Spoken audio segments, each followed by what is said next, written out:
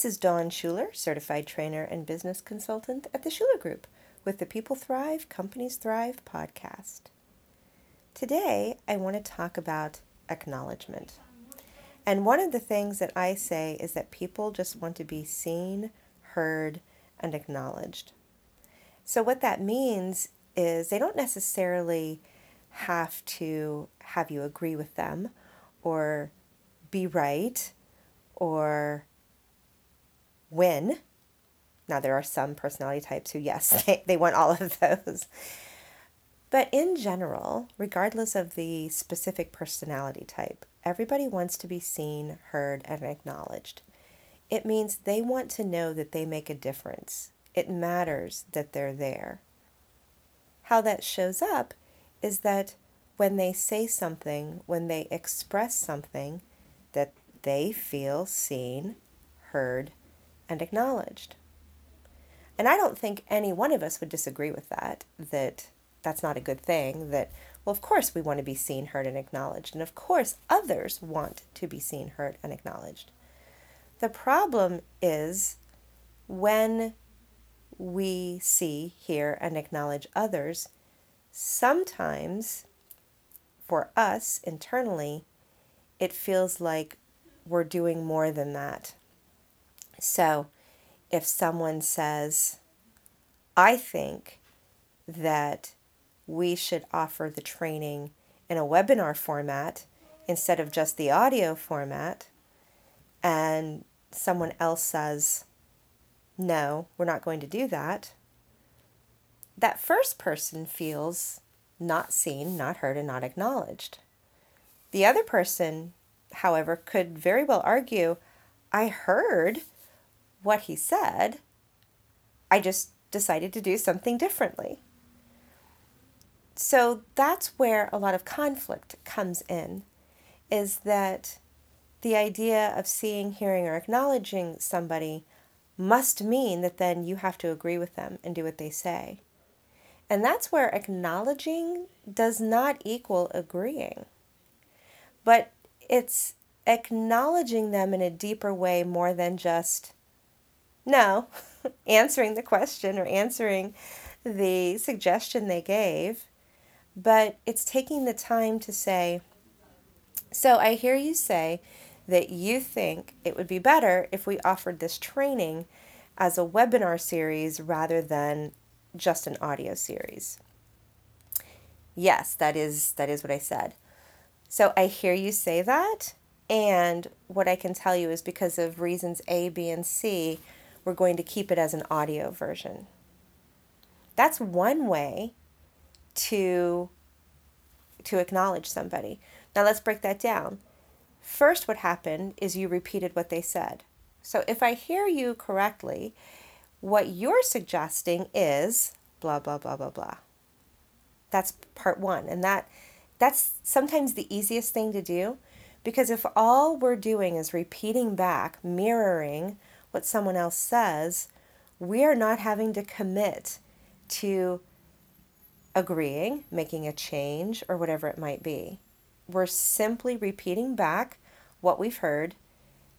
And the benefit of that is sometimes we think we hear something or we hear it a certain way. So when we mirror it back, reflect it back, then that person has the opportunity to say, yes, that's exactly what I meant, or no, that's actually not what I meant. So imagine if you don't even take that step, right? Imagine if you don't even say, so what I'm hearing is, fill in the blank. If you don't take that step and you don't get the information that actually what you heard is not what they meant, since you didn't take that step, then you are reacting and connecting and communicating with wrong information. So besides the fact that it can diffuse a situation, it also solidifies understanding. So that's the first thing that happened in that example. The second thing was, I hear you say that, and we're not going to do that for these reasons, X, Y, Z. What that does is explain to the listener, or it implies to the listener, that you've actually already thought about that and you actually have good reasons for the decision you made. And so they don't feel dismissed out of hand. That very first example I gave, where the answer was just no to the suggestion, I think we should turn this into a webinar training series instead of an audio training series, and the answer was no, we're going to do it this way. It, first of all, doesn't clarify that you really heard what they were saying, and it doesn't move things forward, and it doesn't leave doors open for further communication or future ideas and suggestions. It completely shuts things down. And your job, my job, everybody's job is to connect effectively and move things forward. That's our goal, whatever it is. If there's a project, if there's a problem, the goal, the end goal, is to move things forward. And if things are shut down because the other person doesn't feel seen, heard, or acknowledged, or there's just a solid no with no explanation, no room for collaboration and understanding, there's no forward movement. So if you understand that just seeing, hearing, and acknowledging someone else does not commit you to agreeing with them and doing what they say to do, perhaps that puts you in a position of empowerment. That you're not on the defensive. That just because someone has a suggestion or asks you to do something, or even states how they're feeling, does not commit you to their action. They deserve to be seen, heard, and acknowledged, just as you deserve to be seen, heard, and acknowledged. Now let's look at another example.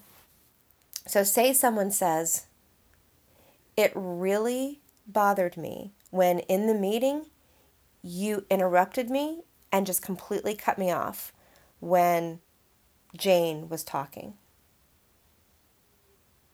Actually, I guess that wouldn't that wouldn't work, right? All right, so let me take out the Jane talking. It really upset me when you cut me off, interrupted me when I was trying to present information in the meeting. Sometimes, a lot of times, what we see, and honestly, if you think about it, you probably personally do this yourself. I know I have at times. You say, well, that's not what I meant. I didn't mean to, or I'm sorry. And especially when it's said like that, it's not really an apology, is it? And it's not really seeing, hearing, and acknowledging. Again, this is where mirroring and reflecting comes in very handy to say. So what I hear you saying is, when I interrupted you and cut you off, you felt disrespected. What can the other person possibly answer except, yes, that's right? You're diffusing the situation.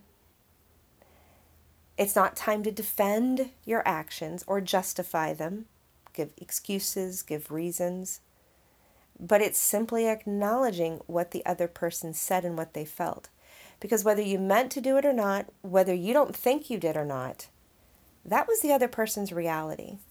So that's the other important thing I want to really try to drive home about acknowledgement, is when humans are involved, each of them is coming from his or her own experience and how things land for him or her. We cannot dictate what someone else's experience was. We can't say, no, you didn't feel that. Or even, it wasn't right that you felt that. We cannot make that judgment. It's not ours to make. That's why acknowledgement is so powerful, and it does not remove any power from you. It actually empowers you and empowers the other person. Now, if in that case you really didn't think you interrupted or cut that person off, you can say, so I hear you saying that for you how it landed was that I cut you off and I interrupted you. Am I hearing that correctly? And the other person's going to say yes. And so then you say, so here's my experience. I honestly have to say, I don't remember that at all. I'm not saying it didn't happen because I can't tell you what your experience was because only you know that. But what I know is that was not conscious in my mind. And I apologize that whatever I did landed for you in the way that it did. Now, this is Dawn talking to you listening. What do you think when I give that response and you're listening to it? Do you think that's powerful? Do you think it's wimpy? Do you think it would work? I invite you to, in your next interaction that might not be so positive, maybe there's a little bit of conflict involved, to really look at that tool set of mirroring, reflecting, and using some of those words like, I understand that's how it landed for you, and I'm sorry. Or, here was my experience. And it looks like, or it sounds like, or it feels like we had two different experiences. Try that on and see how that works. I really would love to hear your feedback, especially on some of those language possibilities and potential and how you think that might work. You can reach out over at theschulergroupllc.com, and I would love to hear what you think. Until next time, may you thrive.